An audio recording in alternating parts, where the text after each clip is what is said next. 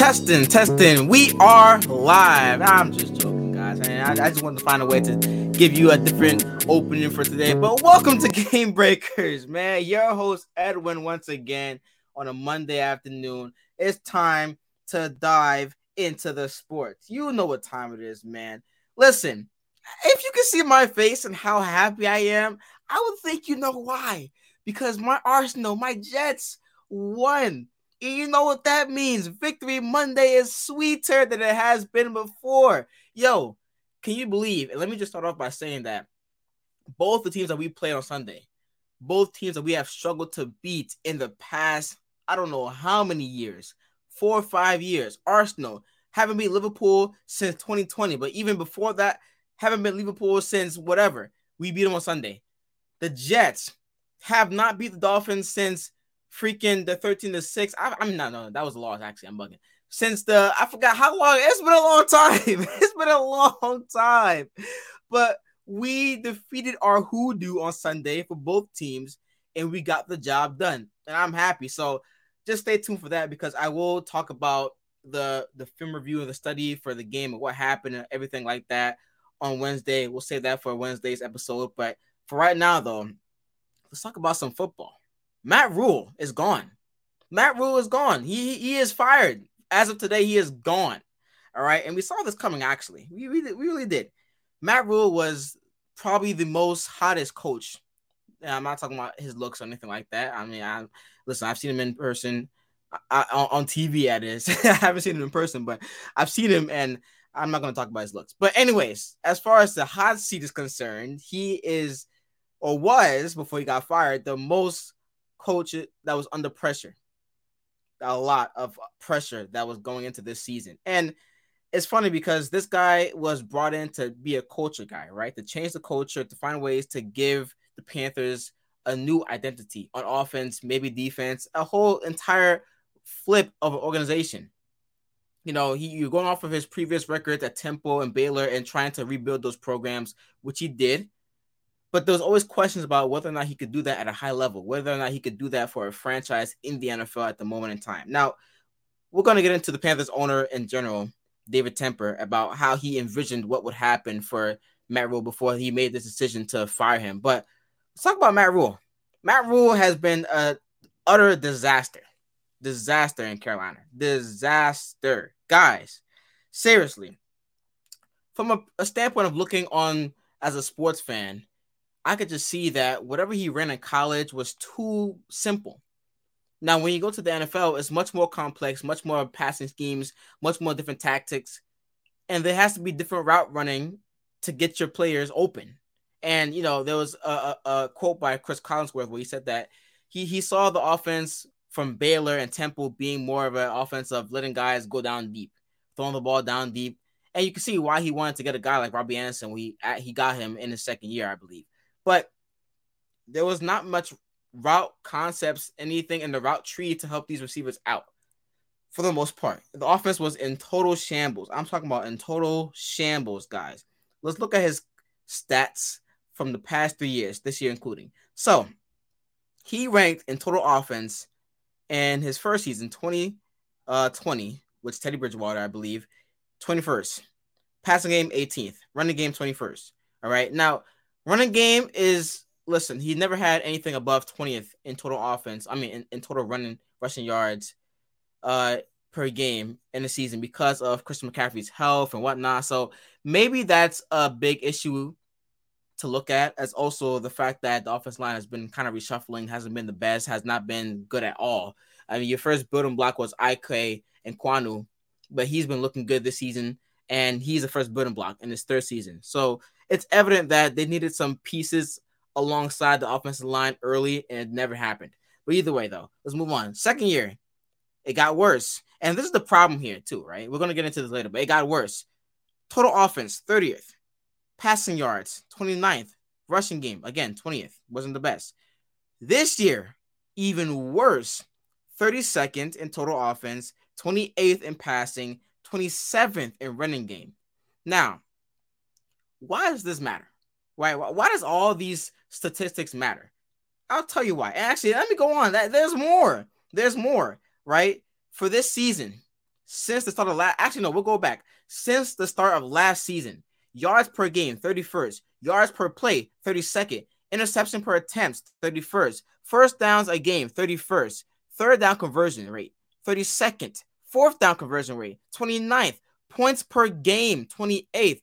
This offense was atrocious. Was terrible. Terrible. How did they win games? How did they even win 5 games a season? I don't even know how. Seriously, because the offense was garbage. Garbage. And that is due to coaching. It is. You know, you can say what you want about DJ Moore and Robbie Anderson not being a top 10 receiver duo, which they are not. Far from it, by the way. You know, I like DJ Moore. I think he's a nice receiver. I like Robbie Anderson from my days of the New York Jets, right? He's a nice guy who can stretch the field, can get down deep. But these guys are not game breakers. These guys are not game changers for the most part. Not in my eyes. You know, it just comes down to a point of, listen, you have to do better at coaching a better game plan, giving your guys a better chance to win and succeed. And yes, I get it. He's had 5 different QBs from his start of coaching to now. Cam Newton, PJ Walker, Teddy Bridgewater, Sam Darnold, Baker Mayfield. I get it. So when you have that QB ring around the rosy, I can understand why there's no continuity, no chemistry within the team as far as just trying to win games and the chemistry that is needed to work out with your receivers. I mean, listen, every guy throws the ball differently. Every guy has different zips towards their passes. So you have to find ways to make sure that it's working out with you and your receivers, which it has not so far with any of the QBs. You know, they're probably the best QB was Teddy Bridgewater. Teddy Bridgewater was the best QB. Can you believe that? Out of all the QBs they've had, Teddy Bridgewater was their best QB because he was the most efficient probably. And they looked more exciting on offense than they did with any other QB, to be honest. You know, and the biggest thing is that now we go to David Temper, you know, right? He didn't envision the Panthers being 1-27 when a team scores 17 points. Can you believe that, guys? When a team scores 17 points in a game, the Panthers are 1-27. You are telling me that no matter how garbage you are on offense, if you get 2 TDs and a field goal, you basically have a chance to win the game, a 90% chance to win the game. Because this team folds. This team folds. I cannot believe that for the life of me. How is it that when your defense plays well, and regardless if they give up 17 points or not, 17 points is enough for the other team to win a game against you? That's embarrassing. Embarrassing. Now, David Temper, he has some blame to deal with this too, because when you give a coach who has no experience at the NFL level at all, he's coming straight from the college program, and you want to pick him as your candidate, your perfect candidate, because he has the tools to be a culture guy, right? You want to change the culture around. You want to build a new culture for the future. But don't you think that giving a 7-year contract was a bit much?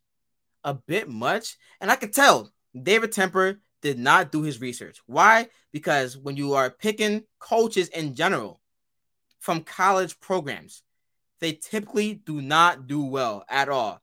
Let's take a look at the coaches who have been hired directly from college since 2000. Matt Rhule, obviously, he's gone.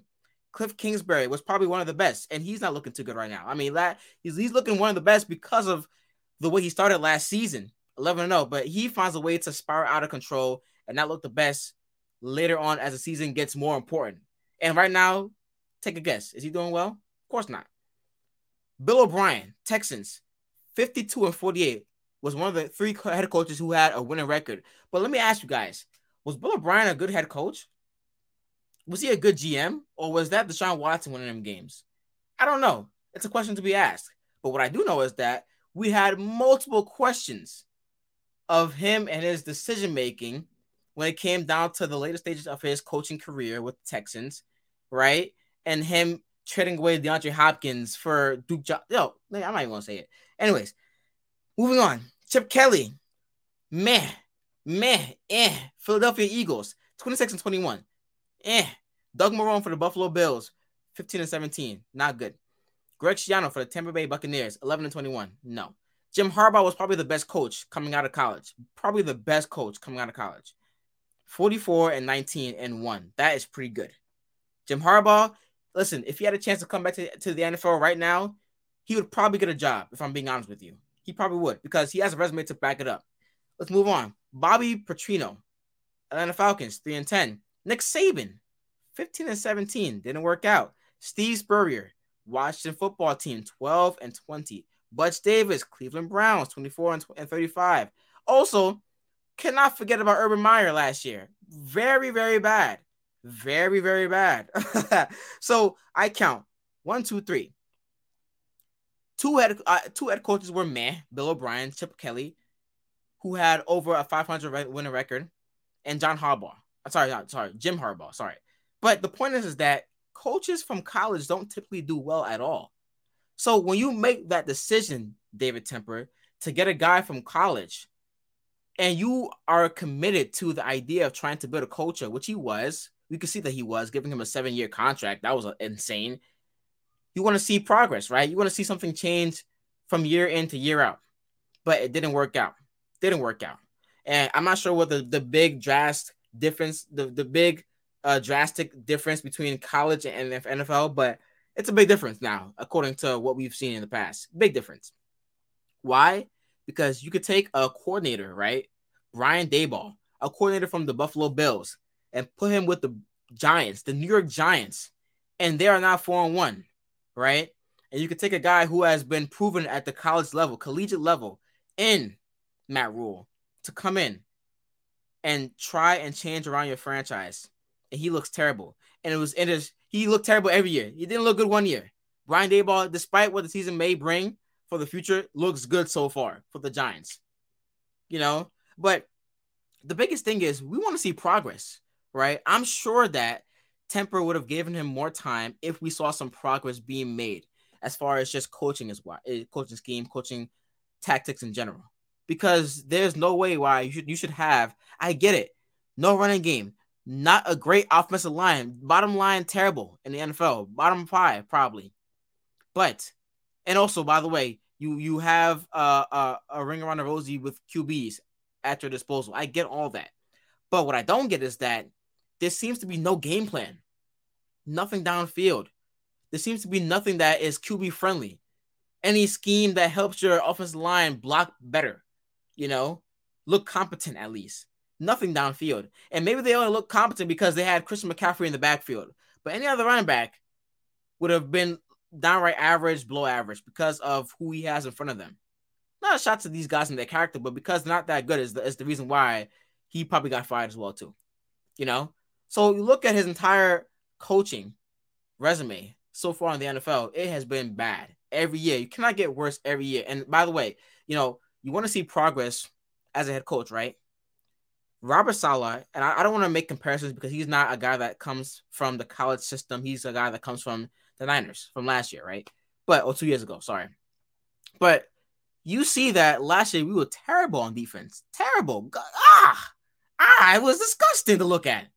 Disgusting. I watched every game last year for the New York Jets. And the way these people pushed us around up front, the way these guys picked us apart in the secondary was disgusting to watch. And I didn't want to be too judgmental because it was a young squad, and that's what he chose to do. He wanted to go with the young squad. So all power to you. But I'm saying this all to say that this year we look so improved, and you can't really get worse than what we did last year. I get that. But this year, we looked much improved on defense. And yes, we've played a couple of lackluster offenses here and there, but cannot deny the numbers. And so far, we're top 10. So I'm going to keep on saying that we are top 10 despite the competition that we played in the past. But either way, though, you see that change. You see that growth. And I'm not going to say the Panthers did a great job of getting talent to really help out Matt Rhule's case, but you can see the different coaching from Robert Saleh's team as opposed to Matt Rhule's team. And so far, they have looked bad.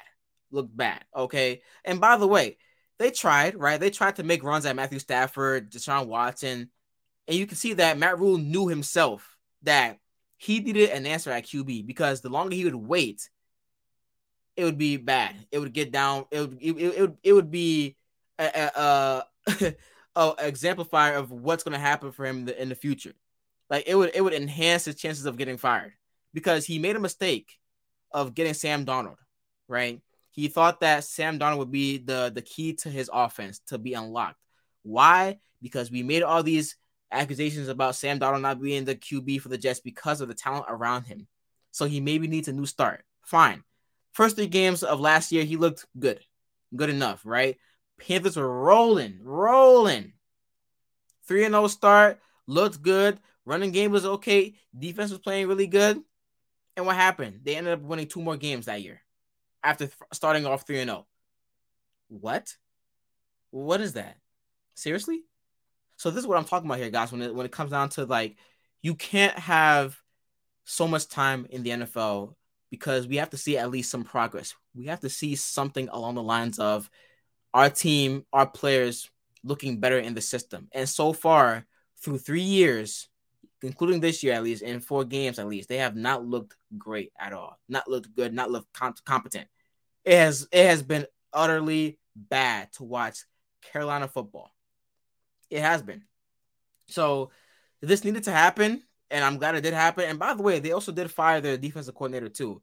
I'm forgetting his name. Oh yes, yeah, Phil Snow. Now that to me was kind of surprising because, I mean, yeah, the defense has not looked the best, but last year they were ranked 2nd in total yards giving up. So I thought that would have warranted him, some time to at least stay with the team, maybe, because it is only 2 years. And yeah, it was a big step taken back. He did lose some defensive players. Hassan Reddick is one of them. He did lose some guys here and there, but I could see why they fired him, though, because dropping from top 10, top 5 to 20th, that's a big drop off. No matter who you play, that's a big drop off. All right. Maybe you could say top 10, maybe top 15, but you were 2nd last year. You were 2nd last year. And maybe that had to do with the talent that they were facing on a weekend basis. But, it's not the best. It's not the best at all. So Matt Rhule is gone, deservedly so, because I don't know what we were watching. They had no way of moving the football, no way of scoring points, no way of winning games. If you give up 17 points that game, they lost. That's not good enough at all. That's not good enough. No coaching scheme, nothing to help out his players. Baker Mayfield looked trash again. He has a 71.3 QBR this season. That's bottom 5 worst. Bottom 5 worst. And these guys were desperate. You can see how desperate they were to trade for Sam Darnold. He's on a big contract. He's now staying with the team. Baker Mayfield taking on his salary just to get some QB competition. Like, it has not been working out. PJ Walker as a backup. Teddy Bridgewater last year, 2 years ago. Sorry, didn't work out. Cam Newton. After people never gave him a chance, Cam Newton came back for a game. Won one game against the Cardinals. And then after that, it was downright back to earth again. So these guys were desperate. They were desperate. But I must say, though, Matt Rhule didn't show me anything in the past 3 seasons, 2 seasons, I guess you could say, that led me to believe that he is the right guy to move this team forward. And it goes to show you that college is up here. NFL is up here. Oh, like way up here.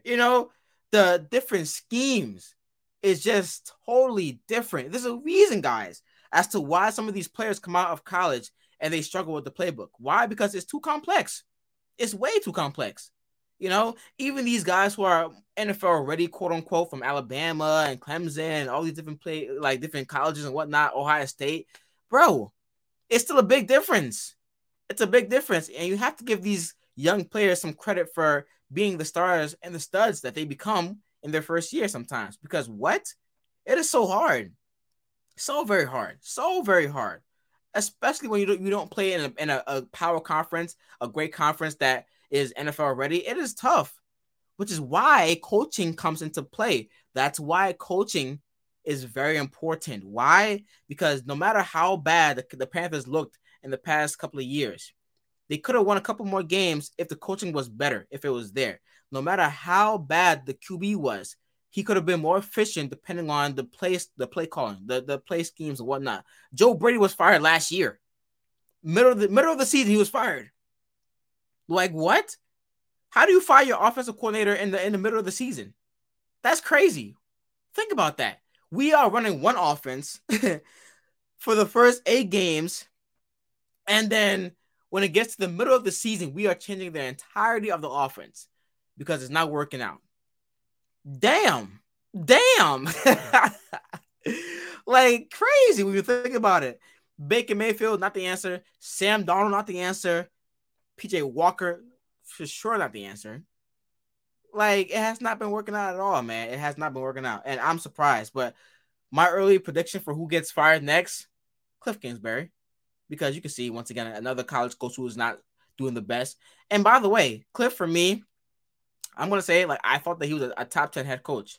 I really did. Why? Because I just look at it as he's had a couple of breaks that have not gone his way with the injuries, the suspensions, and, the team itself is not the best. It's better than the freaking, Panthers in general, but it's not the best as far as competing for the big boys.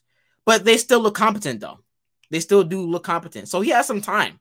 He probably will maybe get fired depending on how things go, but he has some time because they're not looking terrible. Like, they're bad, but they're not terrible. The Panthers were terrible. They're still winning games. They came back from a 20-point deficit to win on the road against the Vegas Raiders. They're still winning games somehow. Last year started off 11-0. But they Cliff Kingsbury is not looking good because every year he spirals out. And at least for this season, Matt Rhule, it took him only 4 games to spiral out again. 4 games to spiral out and be fired. Anyways, moving on. Let's talk about some Monday Night Football. Chiefs and the Raiders. Who do I have? The Chiefs, obviously. Why? Because when you look at that matchup, okay, and 2 things, right? It comes down to who's the better team and where the game is being played. When you go to Arrowhead Stadium, and I get it, we all can talk about that one-off win for the Raiders a couple of years ago. Or was it last year? I forgot what year it was, but it doesn't matter. It doesn't matter. We all know that Arrowhead Stadium is a place of magic, full of dreams and wonders. That when you go there, magical things happen for the Chiefs, not for your team, for the Chiefs. All right, that's 1. And 2, the Chiefs are a better team overall. Raiders got a good win last week against the Broncos, the low-life Broncos, but not convincing enough for me to believe that they're going to come into Arrowhead Stadium and make some big plays in the game to win it. Of course not. The Chiefs have one thing going for them, which I never saw coming, the running game. The running game, guys. We know that in the past couple of seasons that they have not been able to lean on the running game enough to keep the whole entire offensive playbook open, right? But last year we saw some spurts of them running the football. This year they are making an emphasis to run the football much better. Much better. Pacheco, Clyde Edwards-Helaire, McKinnon sometimes here and there, like they are running the football. And it's working. All right, so the Raiders have no chance. No chance of that. Raiders are not that great at stopping the run anyway, but they have no chance. Okay, that's 1. 2, we talk about the Tyreek Hill experiment of him being gone. Well, it has pretty much worked out to their best of the ability, right? Because Patrick Mahomes is finding ways to get every receiver involved. That's great. You don't know who is going to be the game plan of the night, which is great for them. Okay, 2. Well, that was 2. 3. Pat Mahomes is simply being efficient and taking care of the football, 1, and 2 also, 2A, I guess you could say. He is taking what the defense gives him. Now, the Raiders defense will pose some, openings inside that defense to give him chances to throw the ball down deep because the secondary is not the best. It's not the greatest. It's not to be bragged about. I think there will be some opportunities downfield to throw the ball and to get some big chunk yardage plays. Definitely. Yes, indeed. But their biggest thing is, can they put enough pressure on the QB? Max Crosby, Chandler Jones, these guys who are paid big money. Yeah, like where have you guys been the entire season? I mean, I'm sure there has been some game plans to stop these guys anyway. I get that. But when it comes down to this big game, it is a big game, division game on the road. You want to be able to get pressure on the opposing QB. So I will see exactly how that works out. But for the Raiders standpoint on offense, I'm worried about them. I really am. Because, yes, you ran the ball against the Broncos last week, which is very surprising. I didn't expect that at all. But what is also very surprising is that the Chiefs have a good way of stopping the run. Because when you give up only 3 yards, negative 3 yards last week against Brady and Lenny, playoff Lenny, and the Buccaneers, who want to make an emphasis of running the football, and you give up only 3 yards, negative 3 yards, that's insane. That's insane. And maybe that was due to game plan, because sometimes, when you have the game for that early on in the game itself, you have to find a way to throw the ball, right? I get it. But either way, though, they had no chance. No chance. Raiders are not terrible at stopping the run, but will they have any success at running the football tonight? Probably not. Not in a way that it's going to be enough for them. I don't know. I can see Josh Jacobs having a decent game, maybe like 14, 15 carries for about 68 yards, but that's not good enough. It's not. Now, there will be no answer for Davante Adams, but I wonder. That's the only way of winning the game. Throwing the football down their throats. Like getting Davante Adams, Hunter Renfrow, Darren Waller involved a lot, right? That's how you do it. Derek Carr last week was not that good. Played pretty bad. It's probably his worst game of the season so far. Throwing under 200 yards. It wasn't good. It wasn't the best. But the only way to win tonight is to throw the football and to get a lot of these passing concepts of trying to get Hunter Renfrow in space. He has been a guy that has not been getting the football a lot this season. And when it comes down to the third and manageables, third down situations, yes, you have Adams on your team, but we know that Mr. Third Down was Hunter Renfrow last season. So you got to get ways of trying to get him in football, like get him involved more. Because at some point in time, when we're force feeding Davante Adams, and yes, if it ain't broke, don't fix it. But when we're force feeding Davante Adams, we have to find a different game plan when they're stopping us. A different game plan to keep us dangerous, keep us honest. Because at some point in time, I think that the Chiefs are too smart of a team. Ryan Spagnuolo is too smart of a defensive coordinator to let Davante Adams beat him by himself. Of course not. He's not going to let that happen. What? No, of course not. So, with that being said, use your other monsters on your team. Darren Waller, Josh Jacobs out the backfield, Hunter Renfrow. Oh, forget about Mac Hollins too, the guy who's 6'4", that can pretty much go up and get any jump ball, possibly. He's there. He is very serviceable too. So, yes, make an emphasis to get these guys to football early and on, and that's the way you guys should probably win this game. But, yeah, once again, I'll go over a scoreline of 34-17 for this game for the Chiefs to win at home. We'll take the spread on that one too, by the way. All right, moving on. Let's dive into some basketball. So, Paul George talked about his, role with the team and what he is to Kawhi Leonard, and I thought it was actually pretty interesting because he compared himself to Dwayne Wade and LeBron James. And he said that, and I quote, "Yeah, look at the Miami Heat wing, Dwayne Wade and LeBron James," George said. Basically, I think it just comes down to, listen, Kawhi is number one option, obviously. And I am totally fine with that. I think I try to compliment him with being able to take the load off of him. Everybody says Kawhi and you, are 1 and 1 or 1A and 1B. I publicly say the 2. Kawhi is the 1, I'm the 2. So that part we nipped in the butt. Like, there's no ego when it comes to that. Now, why is this so important? Because, one, when you look at the Clippers this year, they are stacked. They are loaded this year, right? This is going to be another good team for the Clippers to come back in and sort of cement themselves in the Western Conference.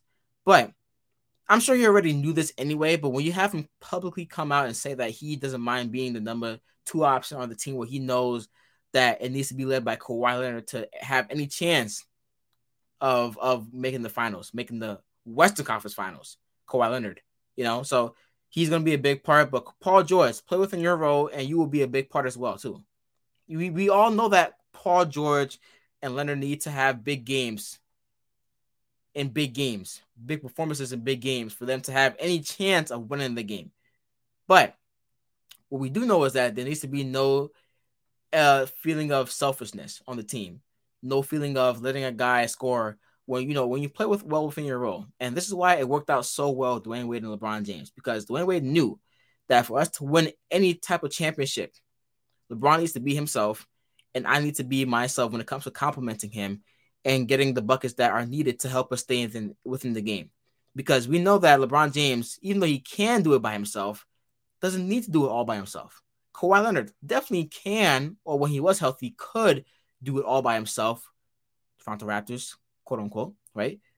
But he doesn't need to do it all by himself because he has Paul George on his team, Norman Powell on his team, who should come back from injury. These other guys too, Terrence Mann, Marcus Morris. These guys are important, very important. The bench is looking good too, by the way. So I like it. I like the whole entire mentality. I do believe that when it comes down to everything being said and done, the Clippers will be a top 4 team in the Western Conference this year. That's 1 and 2. Look at for them to actually erase the narrative about them not finishing games, load management, and any big moments that they have crumbled in the past, 2020 bubble. I don't think they're going to crumble this time around. I don't. Now, whether or not they will be my pick to make it out the Western Conference is a different story, but it's going to come down to if they lose these games, it's going to only come down to the other team playing much better, not because they crumbled.